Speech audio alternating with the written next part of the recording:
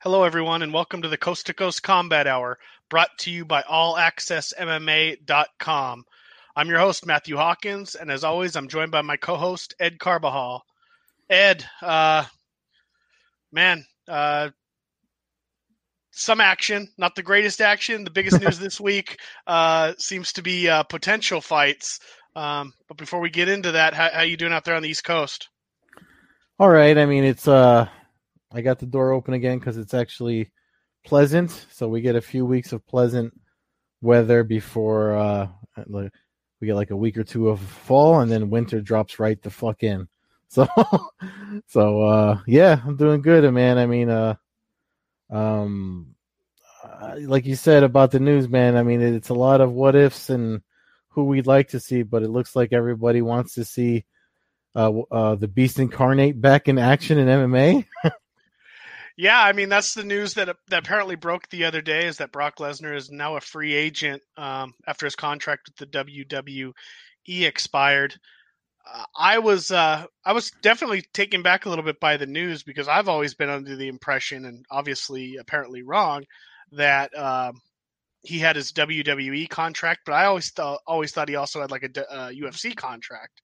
So I do find it. I found it strange that the UFC contract also expired, but perhaps he doesn't have them simultaneously at the same time, and he just keeps bouncing back and forth. So I was definitely surprised by it. I didn't think we'd ever see him back in MMA, but I mean, I don't think it's a huge percentage. I'd say we're at like 20% chance if we're being serious about it. But yeah, definitely makes some talk. No, but I feel like I remember seeing or hearing somewhere along the lines that because the last time we heard he was coming back was supposed to be against Daniel Cormier.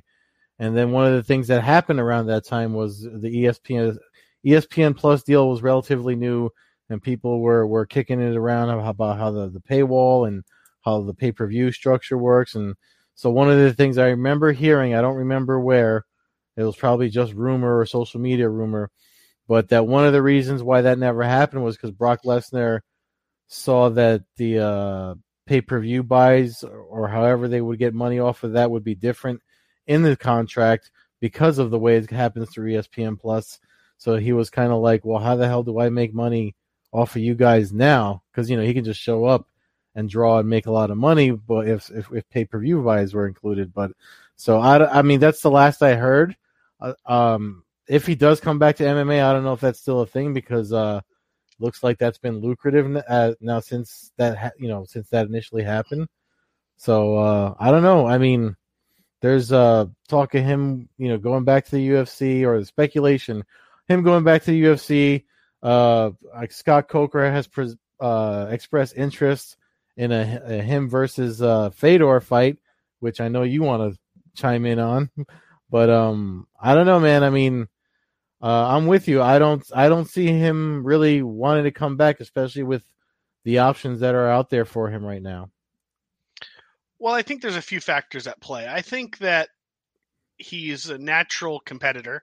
I mean, very few people would go do what he did in college and try out for the NFL. Eventually, you get to the UFC and not only get there, but fight some really, really good competition and become the champion, defend the belt. Skill wise, he's not the most skilled champion. He's a big, strong, great wrestler. But I think now I imagine the itch is there. If your contract ends up and you start hearing talk, and it's not like he's got bums calling him out. He ain't coming in here to build his way up the ladder. If he shows up, regardless of his history of some drug tests and his history of his record in general, maybe not being deserving of a shot, but you got guys like John Jones, you haven't heard Stipe necessarily call him out, but I think that Stipe would certainly jump at that. I wouldn't be shocked if Cormier came out of retirement for the fight if it was offered to him. Although he did go on was Ariel's show yesterday, or I think the day before, and basically close the chapter on his career. I think all that can change. These guys are super competitive. Oh, yeah. My thing is that he's 43 years old, and right now we don't really know. Although fans are I noticed fans are being allowed to the drag races in Vegas in October. The drag race world championship. My boss goes to that, and he's actually bought tickets, and they're selling tickets online for that event. So, although it is outdoors, maybe we're getting closer to having fans in some kind of capacity. We talked about Conor not fighting in front of a crowd. I don't think there's any chance in hell Brock signs to fight without a crowd, without a gate. So I guess what I'm saying is, even if he signed tomorrow with the UFC, went through a couple months of the mandatory USADA testing, realistically, we could still be a year away from him being able to fight in an arena full of fans and actually create that buzz and money that's there. So that's where it seems kind of strange to me, and might actually hold up it happening. The WWE thing makes the most sense just to stick there. But I don't know what WWE also seems like they've kind of moved past a little bit him being the champion. And I don't watch a ton of the pro wrestling anymore, but it just seems like they've kind of moved to a younger, more athletic, smaller, kind of wrestling promotion. Well, maybe he goes to AEW, which seems to be more like it seems to be drawing better. I mean, it's got a good mix of old school and new school. I wouldn't be surprised if that's an option for him. Because they actually made TV Guide's top 100 must-watch TV with everything going on because of the pandemic. They've like MMA, they've been moving forward. They've held all their events in Jacksonville since the UFC was in Jacksonville, so that's an option for him too. But I mean, I don't know, man. We might as well play with the idea of devil's advocate. I don't know who you would like to see him. I tweeted at Dana White because I'm sure he watches my tweets, but I tweeted at him earlier because there's all this talk of Brock Lesnar versus John Jones, which is fine and dandy. I'm sure that'd be a draw. But what about Brock Lesnar versus Francis Ngannou? I feel like that's actually kind of an even matchup, given Ngannou's doesn't deal too well with wrestlers, and Brock Lesnar being I guess anyone would be afraid to get punched by Ngannou, but you know what I mean? Like, he's always been kind of he's always been thrown off his game against strikers, which is why when he fought Mark Hunt was such a big deal, because Mark Hunt was a well-known striker. So I don't know. That was just off the top of my head when I was thinking about what we were going to record tonight. So I don't know if you had any dream matchups or potential bouts that you'd like to see him in as a heavyweight. Well, okay, so the AEW thing makes a lot of sense to me, just to start there, because that seems like a natural progression. I'm not sure what his relationship with WWE is. If they're ready to move on, then that would make a lot of sense. He could go in there and kind of be their franchise and stuff. So I think that's a high possibility. If he goes to the UFC now, obviously everybody's talking John Jones. I fall in kind of your same category here. The Ngannou Lesnar fight is like the freak show world circus fight of the decade. You know? That's the fight that really makes you go, fight. Yeah, it's a pride level. Exactly. It's a pride level fight. The Jones fight is interesting because we've never seen Jones at heavyweight.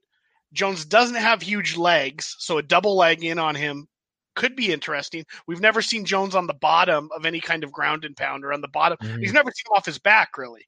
I can't recall a moment ever of him on his back. So we don't know how even though he's this great all-time martial artist, we don't know exactly how he reacts.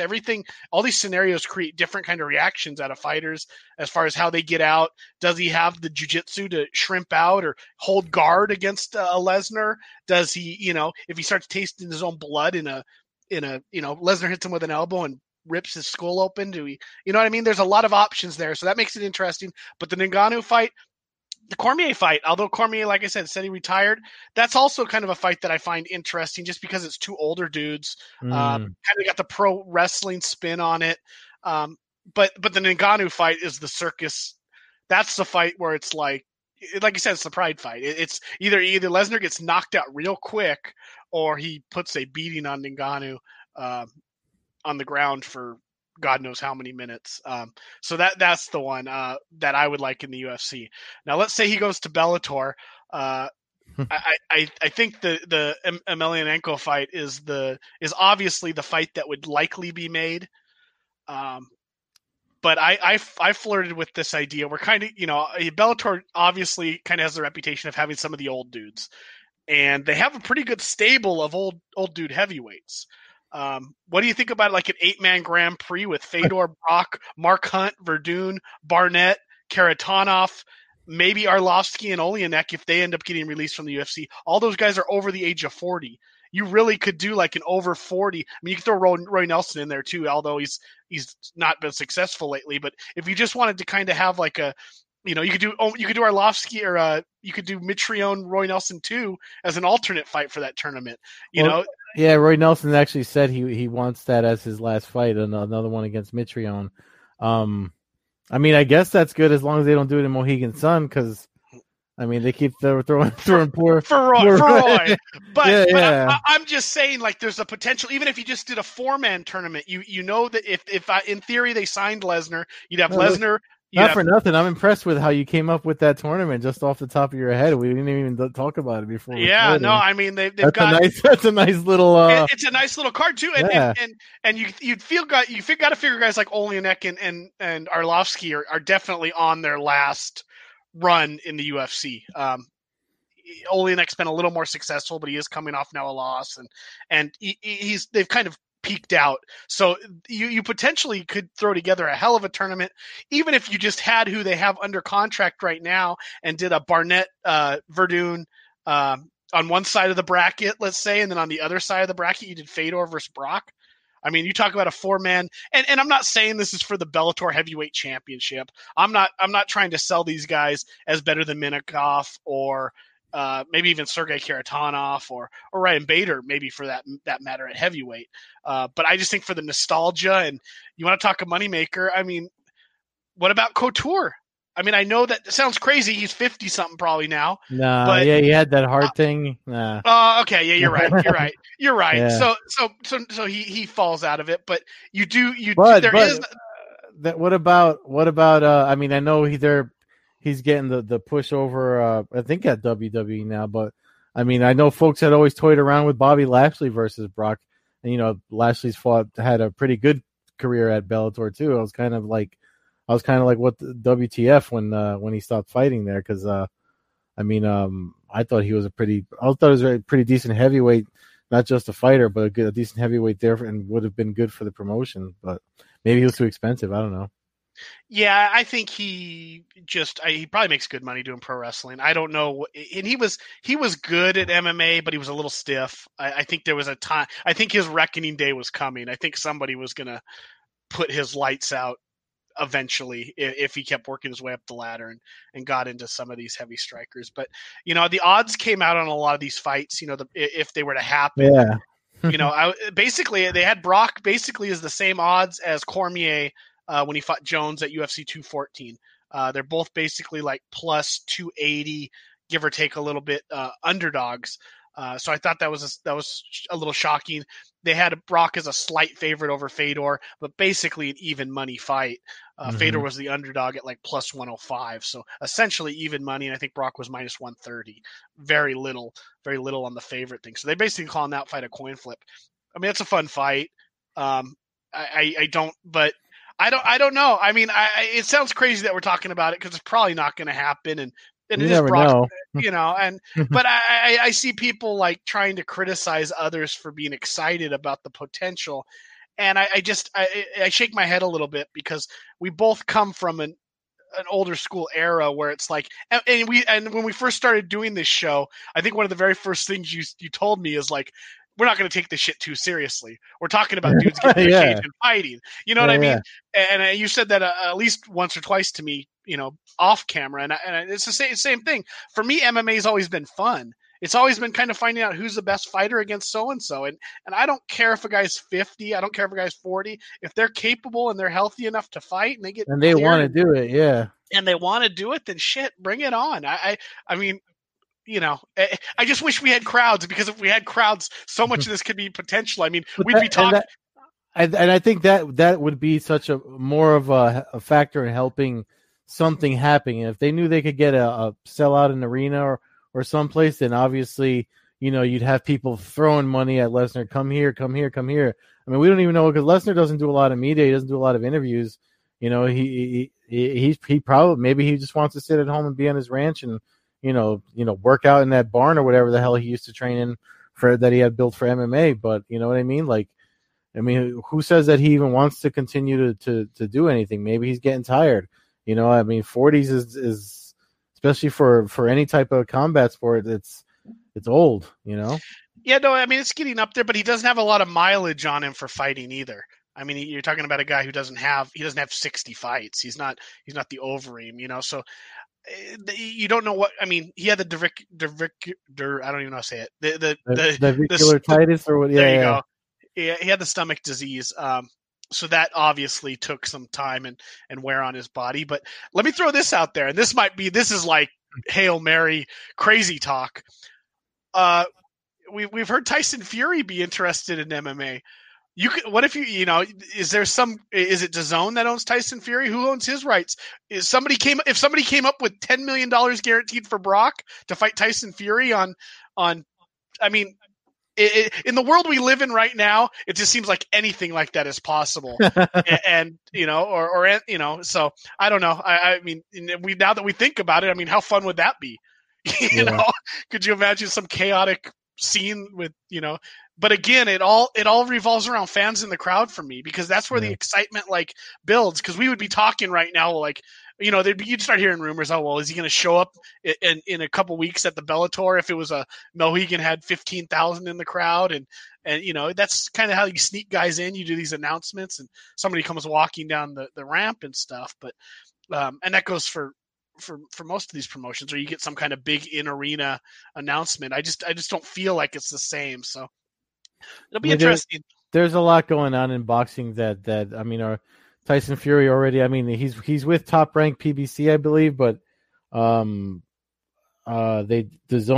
Eddie Hearn, who's a DAZN promoter, said that he's already kind of got the Anthony Joshua Tyson Fury lined up for next year. So I doubt some exhibition with Brock Lesnar would. I mean, if it makes dollars, it makes sense. Yeah, I mean, it's like if every time we talk about stuff like this and how it couldn't happen, I always think back to Dana White when he had to do the media rounds for Mayweather McGregor after for years saying it wasn't going to happen.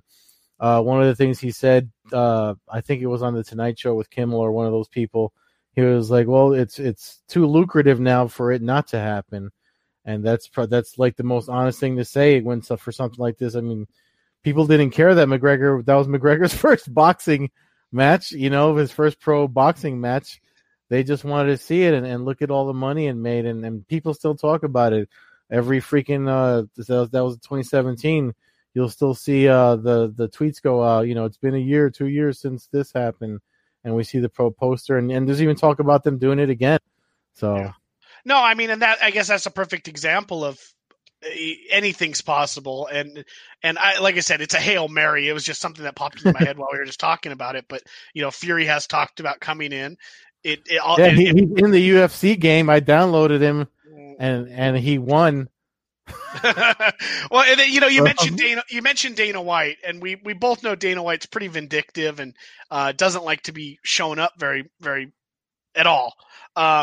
That's where I have a hard time believing Brock ends up in Bellator, because if Bellator were to make, although it's 10 years too late, they were to make Fedor versus Brock, and let's say it turned into something like a really good fight or something where it was promoted, and I mean, how if you're ESPN and stuff, how do you ignore that? I mean, I guess they do because they ignore Bellator, but for the most, I mean, it seems like it wouldn't be as easy to do if it was Brock. So, in my opinion, I think it's either he stays in pro wrestling or the UFC gives him a giant chunk of money, because I think they would basically overpay him threefold to make sure that he doesn't end up in Bellator.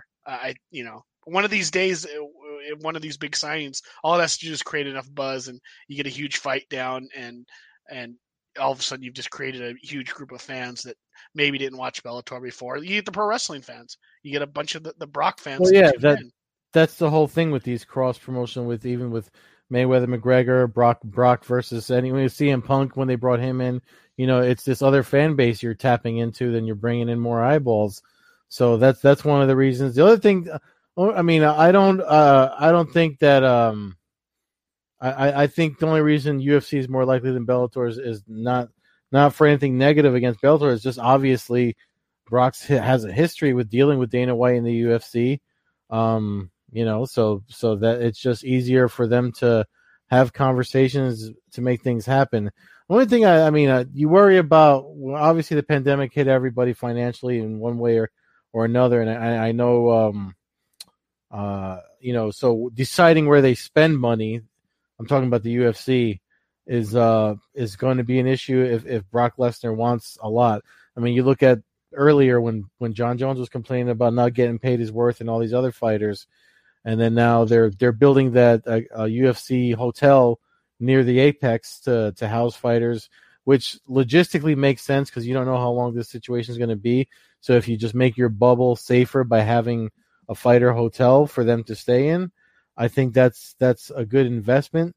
But they're signing all these new fighters to where right now one of the reasons why we haven't had that many people chime in on Tuesday nights is because Contender Series is on right now, and tonight there's going to be another X amount of contracts signed with new fighters. And then we saw not too long ago that there's certain fighters that if they weren't ranked like in the top 15, top 20, they got let go. Like Beth Correa and I forget a couple other names got let go from the UFC because they have to use their money for these newer guys, and it's cheaper for them to sign these newer guys and let them build their worth in the UFC and build a name and bring in fans and stuff. So who knows if they want to spend Brock Lesnar money. You know what I mean? Well, you bring up the hotel and all that stuff, and that's another point with Lesnar. He doesn't seem like the kind of dude who's just going to go into a quarantine to fight. You know what I mean? Like he's always kind of been like, and maybe behind the scenes that's not how he is, but publicly it seems like he's kind of not somebody to necessarily roll with the punches and go hang out in a hotel for 14 days before his fight and all this other stuff that maybe not 14 days, but whatever they do with all their drug testing. I just don't see Brock falling for that in a situation, especially where he doesn't have a crowd. He's a pro wrestler. That's what they do.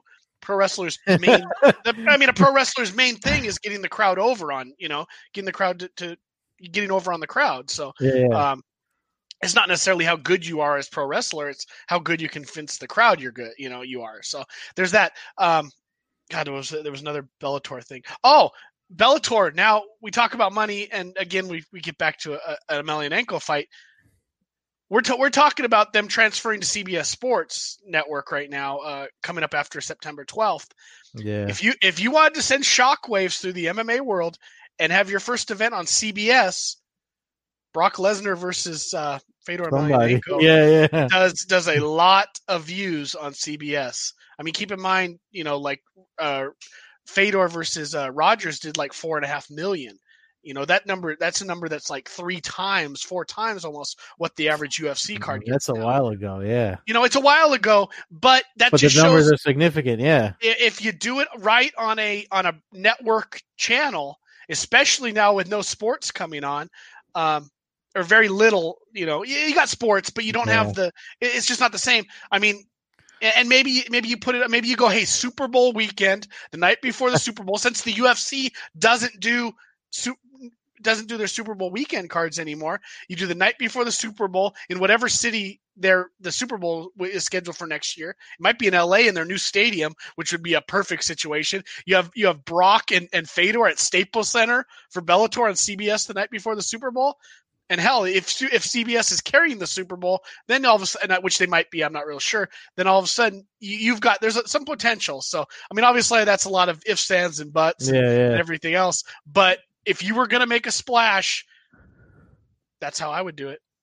Yeah, I mean, I would like Bellator. I mean, I know CBS Sports are trying to build it or whatever, but I mean, I think it would be cool if they just put Bellator events on CBS. I mean, look at who doesn't have CBS. Like, even if you have a freaking antenna out the window, you get Channel 2 by me. But you know what I mean? It's like, come on, like Why are you always trying to get us to do so? I'm complaining because I don't have CBS Sports. So well, I'm I don't either. So there'll have to be a workaround for that. But the yeah. we talked when we talked to Cutman Matt last week. He seemed to. I hope he said this on air, but it was that they were leaning towards. Well, we talk outside, but I believe it was where he talked about that they're talking about possibly moving Bellator to Thursday nights again or a weeknight. So that really doesn't work with CBS per se because your weekly shows are but I like. I mean, and I'm not saying I don't think you mean necessarily every show on CBS, although that would be sweet. We don't need necessarily Ben Dayhouse versus Sergio Pettis headlining on CBS. But if every 3 months, if 4 times a year, you get that mega event, you get the Chris Cyborg fight, you get the Fedor fight, you get the Bader, Minakov, you get, all of a sudden you have your mega fights, 4 times a year on CBS. I think that's the ideal thing. And I mean, it's similar to what the UFC was doing with Fox. It just seems like that relationship just never really kicked off, and I think it was actually the lack of great fights that they put. I mean, they had the Cain Dos Santos one fight was kicked off Fox, and then it seemed like it kind of went downhill from there. And I mean, the only other title fights I recall on Fox were ever Demetrius Johnson fights. Yeah. And there may have been some other ones. So, but I don't recall anything huge. So I don't know. It's interesting though. Again, we're talking about something that probably won't happen, but in the world where you don't know what's going to happen, then, why not chat about it? Well, I mean, speaking of things that might happen, the other kind of big chatter news of today was the Masvidal Diaz 2 kind of happening maybe in January or December or whatever it was. I mean, and I'm seeing, I don't know about you. Well, I guess I do now, but I don't, I see mixed reactions to it. And I mean, if they're trying to do a BMF title rematch, I think they shot their shot out here last November, and I don't know if it's going to do the numbers they want it to do, but the UFC marketing machine can pull off wonders, but you never know. Yeah. So the rumor right now is sometime probably in January, which is still a ways off, and would mean that Diaz again fights once every year and a half basically. It doesn't do anything for me. There's other fights out there that I would like one of the comments I keep seeing popping up is like, how about Leon Edwards and Masvidal? There's a rivalry there, there's history like that, like maybe that needs to happen more, and I kind of lean on that side a little bit. But I mean, I do like it when Diaz fights and stuff. I always like the build up. I mean, sometimes some of these fighters and the matchups are more about the build-up than the actual fights. I just feel like it was so one-sided the first fight, and it wasn't like it was. It didn't seem like Diaz had anything for him, and maybe it changes in the second fight, but it's not the fight I want to see. The fight I want to see with Masvidal is against Conor McGregor. That's the fight that we need. I feel like that's the fight we need to have. And although Masvidal might be big for McGregor, it's just the fight. It's the fight we need to have. It's the fight that would bring excitement to me. I don't get super excited about a lot of these kind of, there's so many fights now. It takes something to kind of get a spark going with me. And that's one. Bruce and Betts looks like they agree with you. I think a lot of people agree with you. I mean, I know I damn sure well do. And then for Diaz, I'd have to think about it a little more. We're fighting Diaz at, I know he had a terrible performance this last weekend, but what about like Diaz, Robbie Lawler? I mean, I don't know. Maybe does Diaz put enough pressure on Lawler to force him to have to throw his hands and not have to worry about any kind of takedown or grappling? Maybe Diaz Wonder Boy. I mean, I just feel like there's some other like potential fun fights out there that maybe don't have the street cred that you would get out of a Masvidal Diaz fight, but I mean, I'm all in on McGregor, Masvidal, Diaz. Like I said, Wonder Boy.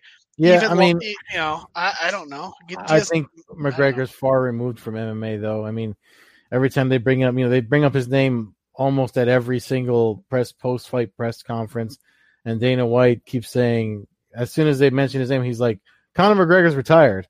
and But because only because he said something. He said something when he was on Sports Center not so long ago. He said he's like, Conor McGregor's retired because if he's not retired, I have to give him 3 fights a year or I have to pay him. So he says he's retired. He's retired. So I feel like whatever McGregor's doing, it's not going to be MMA. It's probably going to be that Pacquiao thing or something. Or well, but a lot of that's talk too, because I mean he's got to say that.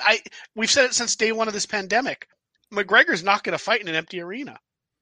I just don't believe it. I mean, the biggest fight we've really seen in an empty arena was the Cormier Stipe fight, and that still doesn't put anything on a level of what McGregor brings in financially with a gate. I mean, he holds the top 2, 3, 4 gates of all time. I mean, you're talking $20 million in gate money. And the way that a lot of these other guys get paid, that covers your damn roster for like 3 years. Yeah. You know? So I just don't see them throwing away that money. And if McGregor fights with no crowd and somebody boat races his ass and smashes his ass into the canvas, that money's gone. You know, or a big chunk of it is gone. I mean, he survived the Khabib thing. Fans still, you know, talk about him, even though he got his ass whooped. And then he did the farce with Cowboy. But there's another one. Why not Cowboy versus Diaz? Didn't they already fought one time? I know Diaz whooped his ass, but you know, there's another one that could potentially be a rematch fight. I just don't want to see. I don't get anything out of Diaz jumping up past all these guys and fighting a guy right now who's really hot in Masvidal, although coming off of a loss to Usman. To me, the McGregor's the fight to make, but it can't happen. There's no crowds. I mean, that's a fight essentially you could have done like in a stadium in Ireland, and I don't know what their situation with COVID is. I know some other countries. I think maybe, I mean, because it seemed like from what was the TMZ announcement about the Masvidal Diaz 2, and then Brett Okamoto and Helwani kind of like put their 2 cents in and reached out. And it looked like that's when they talked about moving it to January or whatever. But because one thing about Masvidal, you know, without crowds, he proved to be a big business for, you know, subscribership, the ESPN Plus and the pay-per-views. So if that can happen in that sense, maybe his name with Diaz again can drum up enough money, because they're both adamant about, you know, we'll fight. You pay us, we'll fight for whatever if the money's right. So I think it makes money. I mean, Diaz has a loyal fan base. Masvidal's grown a fan base, and it would be a fight that would still be hyped, and they would continue the storyline acting like the first fight didn't have a conclusive ending, and given it really didn't. But anybody who watches the fights knows how that one was likely to wind down. So I have no doubt that they can make money. I just, as a fan, it's just not the fight that gets me going. I mean, when I saw it today, I was like, oh, this is okay. So if I miss it, if I got a family wedding to go to, it's not going to be like when I'm going to lose sleep over missing. I feel like we saw it. Whereas, like I said, and you know me, I'm not the biggest McGregor fan by any means, but that's just the fight that does it for me. And it seems like that's the fight that a lot of the fans want. And it just, you know, and I feel like we've gone through this through the history of MMA, where we see guys when they're at like their peak. You know, we saw it when the UFC brought in Cro Cop, and then they gave him Eddie Sanchez and Chet Congo, and then they gave him Sanchez, and then well, you know, even though Couture is scheduled to fight around this time, we're going to give him Gonzaga, you know, and we saw how that unfolded, and it just seems like so much stuff falls apart. It seems like the everything's aligning now. If that's the fight you wanted to do, I mean, hell, I don't care. Make it make it an MMA fight, and let them box a fight. I mean, I get creative, but both those dudes. The press conferences alone would be freaking epic. Yeah, you know. Yeah. You know, and we got Covington and Woodley coming up in a couple weeks. You know, Masvidal Woodley's assuming Covington wins, which I think he will. Covington, if we're going to go all the way to January, then why not wait and see how that one unfolds? And I mean, Covington and Masvidal have their issues too, and that's more. But I keep skipping over Leon Edwards just because it seems like everybody does, I guess. But it's just not the name value. Although a great fight, you know, I'm all about the Masvidal McGregor idea. Yeah, no, I'm with you, man. But I'm when maybe I just read people really well, but like when I see Dana White's initial like micro expressions every time they mention his name at the press conference, it's like annoying at this point. Mm-hmm. It's like, come on, the year's almost over. This dude's not fighting. Stop, like, just forget about it. But you always get some bird in the media that's like, well, what about Conor McGregor? And Dana White's like, he cuts them off, or he responds rather quickly, and he's just like, Conor McGregor's retired, and it's like it's almost like he wants to grab the person and say, haven't you heard? So I want to see it too. I'm not, but I don't. No, I mean, we see it all the time. The other media members out there who will ask, hell, they'll ask John Jones if he's willing to cut to fight McGregor. I mean, these guys, it's McGregor, right. Especially the international media, and it's what they know. I mean, I don't. It's clear that they're not historians on the sport.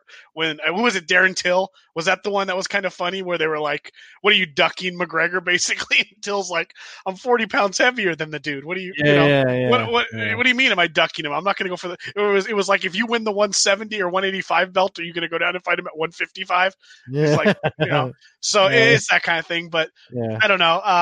Like you said, so Usman Burns also is the world title fight that got essentially announced today.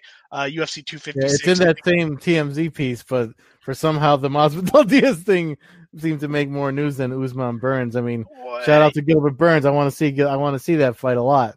Yeah, no, I mean, it's a fight that makes sense. It's a hardcore fan fight as far as legitimate contender against the world champion, but it certainly is not going to carry any kind of huge buzz.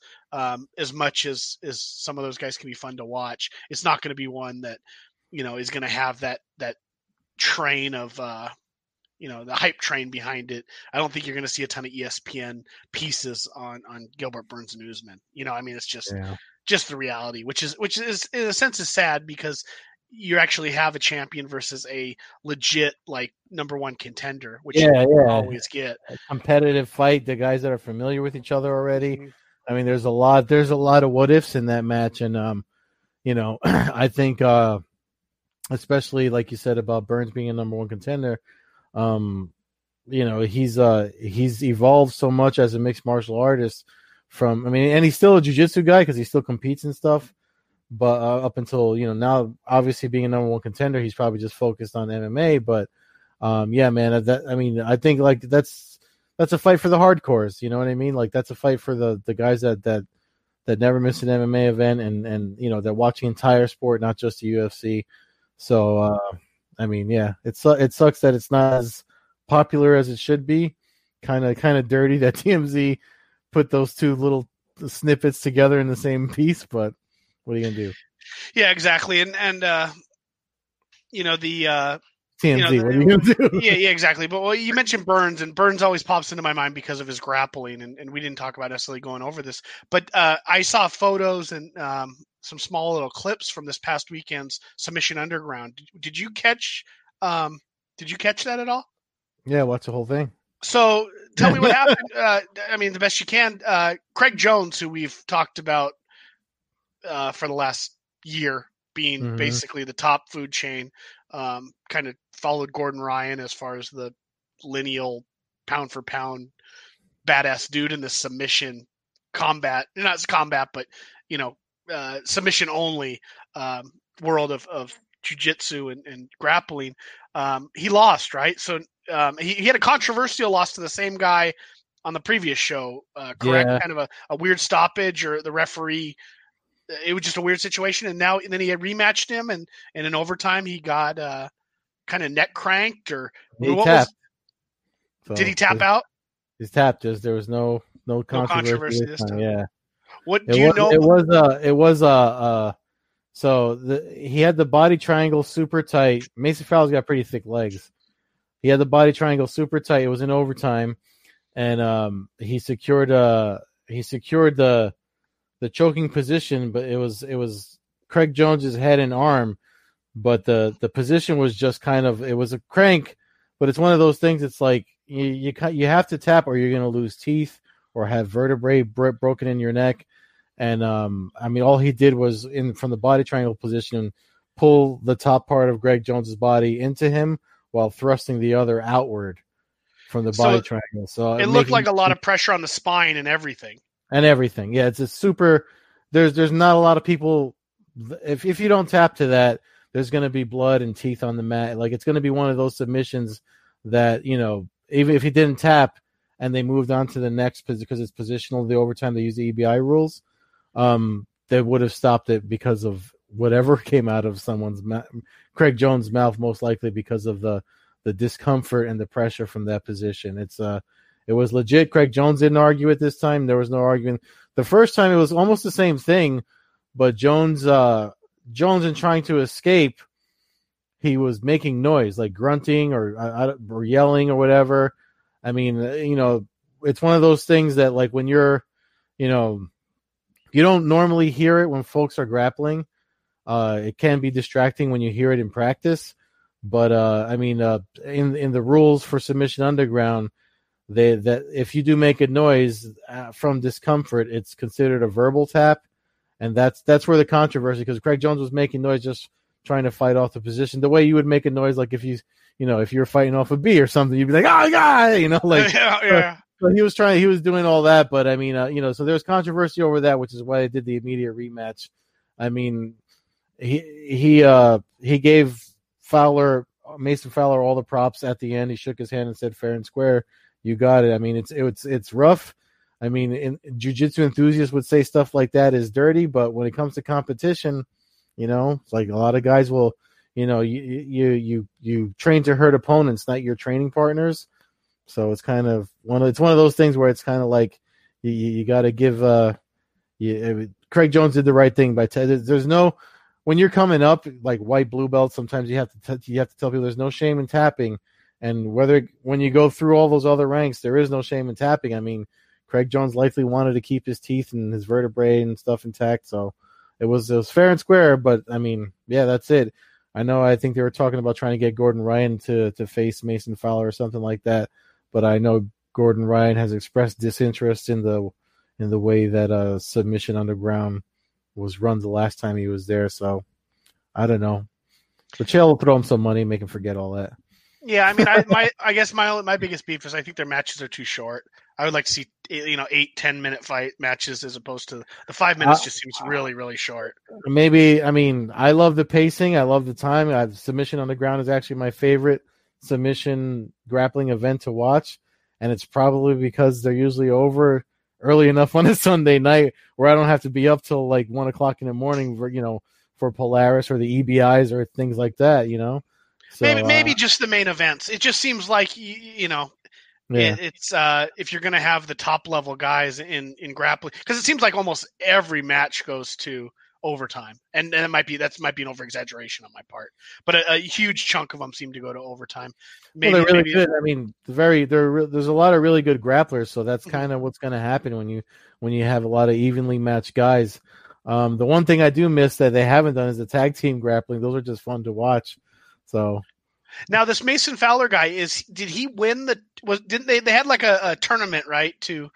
There was like a tournament to fight. The winner of the tournament got to match up against Craig Jones. Did he win that tournament? Is that how he got the first opportunity, or was he? I think that was they did. I believe so, and I think they did that one it was the Father's Day weekend, so I missed that because I think it was on Father's Day, so I missed that one. Yeah, so I think that's what they did though, right? They had basically like a 4 or an 8 man Grand Prix, quote unquote. The winner of that was the Craig Jones match. He got it, won by controversy. Then they gave him a rematch. So really cool story then, if that's how it's unfolded, because I mean, you developed kind of it's kind of the old school UFC tournament thing where you kind of create a superstar by building up a guy, giving him an opportunity. And I mean, obviously, you know him as better than I do as a much casual grappling fan, that he's really good at what he does, and obviously he's proven it by beating Craig Jones. But what's funny is Mason Fowler had a custom gi made by Tatami, and I feel like he wasn't like that. He wasn't that popular when the gi came out, but I bet you there goes Nolan flexing his biceps. I bet you. Krispy Kreme curls. Yeah, I bet you. Whatchamacallit? I bet you folks went and looking for that gi now. You know what I mean? Because like when I remember seeing the Mason Fowler gi onto Tommy's website, and I was like, I don't know that much about him. This was years ago. I think I was a purple belt. I was like, I don't know that much about him. I'm not going to go buy it. It was a nice looking gi, but I was like, I don't want that. You know, like I don't know who that is, but now people know who he is now. Yeah, I mean, it's a cool story. It'll get me interested. I'll definitely now when I see his name, I'll be one of the guys who tunes in to watch him now because, like you said, it just kind of creates a little bit of buzz and it creates another name. So I think it's cool. But that was on Sunday night. There was a UFC card on Saturday. I know you missed most of it because it was on the. I saw all the ones on ESPN Red. Yeah, it was on Anti-Ed ESPN Plus. And those were really good fights, by the way. The prelims actually, 2 of those submissions were performance of the night bonus. The Mallory Martin win and the Sean Brady one-armed guillotine that I wrote an article about this morning. Both those. Now you bring up the Mallory Martin fight. I mean, my God, that's got to go in the annals as one of the top 5. I mean, it's hard to break it down, but yeah. let's say it's one of the best comebacks I've ever seen in MMA history. I mean, she was getting straight. Cyphers was laying down an ass whooping. I mean, there was several times where I thought the referee was going to step in the first round and stop it. Obviously, when you're talking 115-pound women, you don't necessarily have that like crumbling punching power. So it was going to take a combination and she was able to survive, but easily goes down in the history books. In the second round, she still kind of fought some stuff off, got a takedown, got the submission win. I can't remember. I mean, that's Darren Elkins, level comeback kind of stuff, So, yeah. I mean, I don't think she got the performance bonus so much because of the submission she secured. I think it was because of the way she came back after almost pretty much losing the fight. And I mean, she let out that guttural battle cry afterward that if I was a referee, I would have been like, "Oh my goodness," and like shied away from it if I heard that noise come out of one of the women. But man, it was a great win for her. I wonder because she was away for a while. She had to have like knee surgery or something was up. That's why her knee was wrapped during the fight. And I actually talked about it. If for folks watching, I do a news of the week recap thing with for MMAnews.com called Sunday Submission. And when I talked about that, I mean, she had her knee wrapped up. And so I'm wondering if the reason why she didn't fight the way we've seen her fight before was because the cobwebs are still kind of wearing off. And it took those hits from Cyphers to kind of wake her up. And she came back the Mallory Martin that we know with how she comes vicious at most of her opponents, and we saw that on Saturday. So yeah, well deserved bonus for her. Yeah, I mean it kicked the night off too. Night started off with 4 straight submission finishes, which is I think it was one off the record. I saw it posted. I can't recall what the record was, but I believe it was 5. I just can't remember the event. So not to go down the whole card, but the top 2 fights of the evening, Alexander Rakic just manhandles Anthony Smith, leg kicks that were just devastating, wore Smith down, picked up a unanimous 3-round decision in a rare 3-round main event these days. Smith talking about moving down to back to middleweight, where he spent the vast majority of his career. I think that's a necessity at this point. I think that a lot of the reality will kick in. I mean, he made his run. He got a world championship opportunity, but not to take too much away from him, but he did make his run basically beating guys like Rashad and Shogun. So guys that he could hang with and weren't going to lay on him.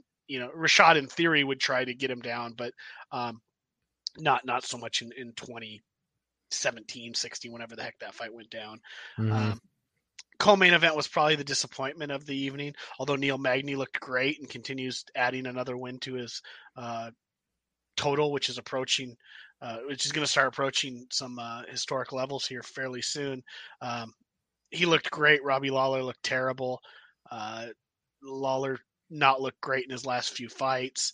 Not sure if the fire's gone or what exactly it is, but I don't think the Ben Askren one counts.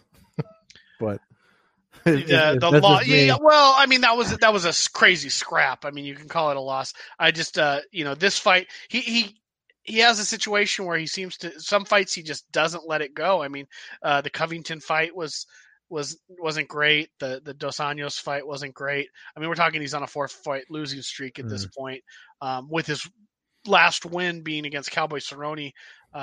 At UFC 214, and that was a real question. I mean, I thought he won, but it was a real close fight. A lot of people were leaning towards Cowboy.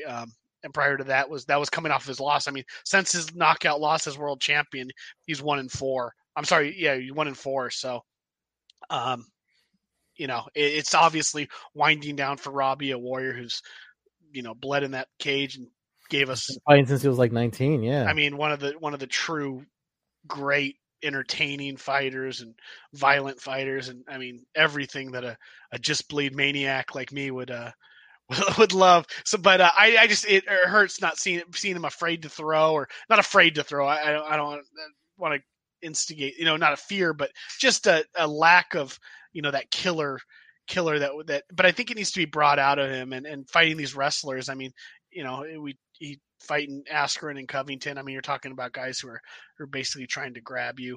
Magny, same way. So it's 3 fights in a row. That's why I mentioned the Diaz fight is probably something that'll never happen. But the more I think about it, if the way Diaz brings the fight to his opponents, it would really leave Robbie Lawler. Plus, you have the history of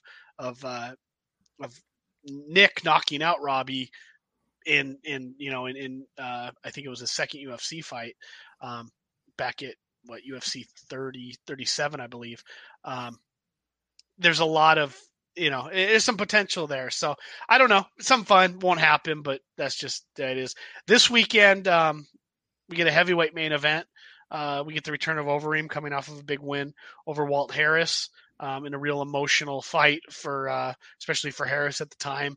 But Overeem survived. Again, we talk about the great comebacks, in the heavyweight world where you don't survive many shots. Overeem did that in his last fight, and then was able to outlast Walt Harris. He fights Augusto Sakai, big heavyweight, 15-1-1.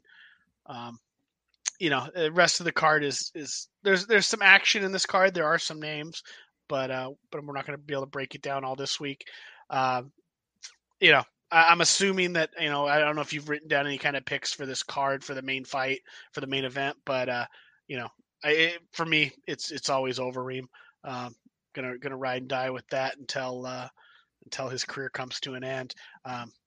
You see anything in that fight that jumps out at you, or anything at all? No, I mean it's hard. Like I said, I mean we were talking about it before we went live here, but it is an all ESPN Plus card, so I kind of don't give a shit about it. But if I have to pick one, I'm gonna pick. It's hard not to pick against Overeem. Overeem's always that guy that, even when you want to pick against him, he'll upset you. You know what I mean? His experience, he's still definitely got a lot of power. It's hard to pick against him. I haven't really researched the card yet. As I said, I mean, I do have to look at it because of all the places I write for. And I'll probably catch some highlights if it pops on ESPN. Sometimes they throw the whole thing on ESPN too late at night, and I record it and watch it.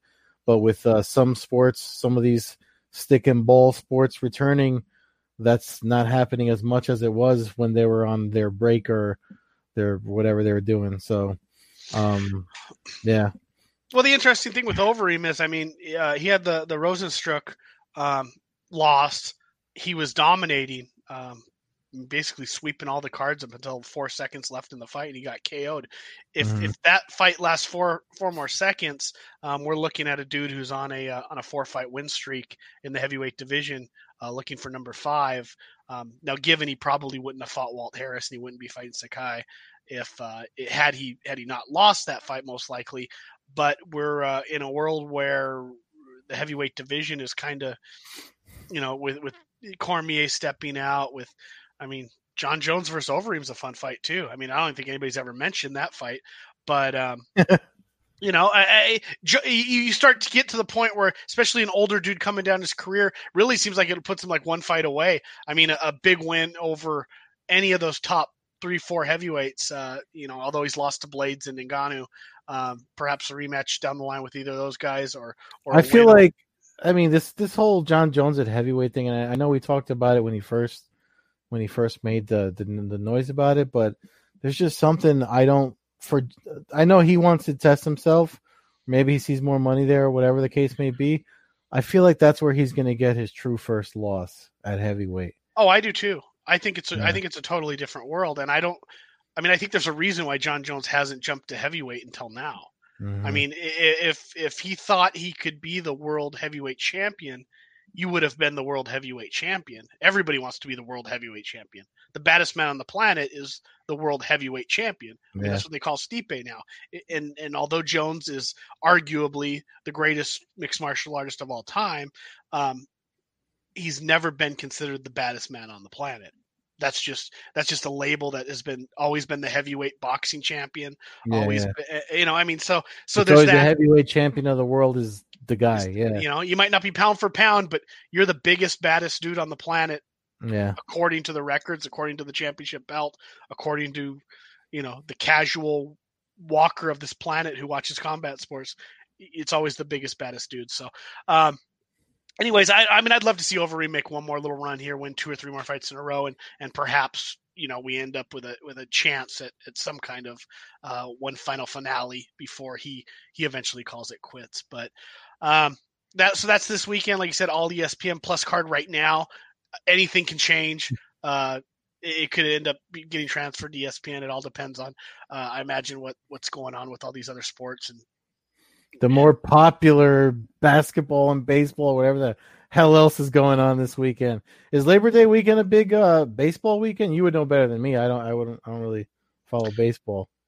Well, I mean, historically, I wouldn't say a big weekend, but if the baseball season had started on time, you'd be looking at like this would be what it'd begin down to the final couple weeks of the season. We'd be winding down September, October. I mean, we'd be coming to the end. It would essentially be where we'd be winding down and playing the last couple games and figuring out who's going to go to the playoffs. So it's all different right now. You got the NFL kicking off in a week and a half. So that's going to be another thing that'll especially take up a lot of ESPN news and space is going to be the NFL. So UFC likely will continue to kind of get pushed away, which sucks because they made the move in this pandemic and have been there. Neither of us have been a fan of this ESPN Plus thing, really. I mean, I'm a subscriber. I watch it. It's but I get your protest of it. I don't have half the stuff that I used to have as far as streaming events. So again, a UFC this weekend. Hopefully we'll be back next week, potentially with a guest, and we'll maybe have the chance to also talk the Bellator doubleheader that will hit on September 11th. Patrick Mix, Archuleta, the big fight of that weekend. But until then, fans can follow us at Combat Hour on Twitter, Coast to Coast Combat Hour on Instagram. Follow me at MMA Hawk 21 on Twitter and Instagram.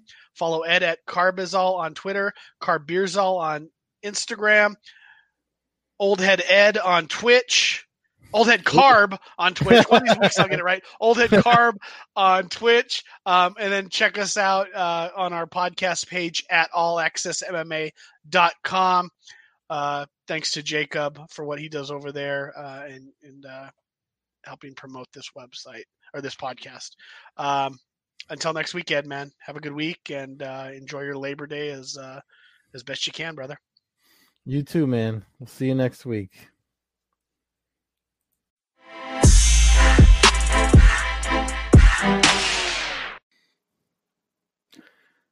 Hey guys, Ed here. East Coast side of the Coast to Coast Combat Hour podcast. If you like what we're doing, make sure you subscribe on YouTube and anywhere you listen to podcasts. Also, if you'd like to help us out and donate, the support links are in any of the podcast descriptions, and the links are also provided on our YouTube channel, The Blogboard Jungle. Thanks again for listening, And if you give us some support, we'll give you a shout on the podcast. Maybe bring you on for a UFC pay-per-view breakdown or two. Thanks again.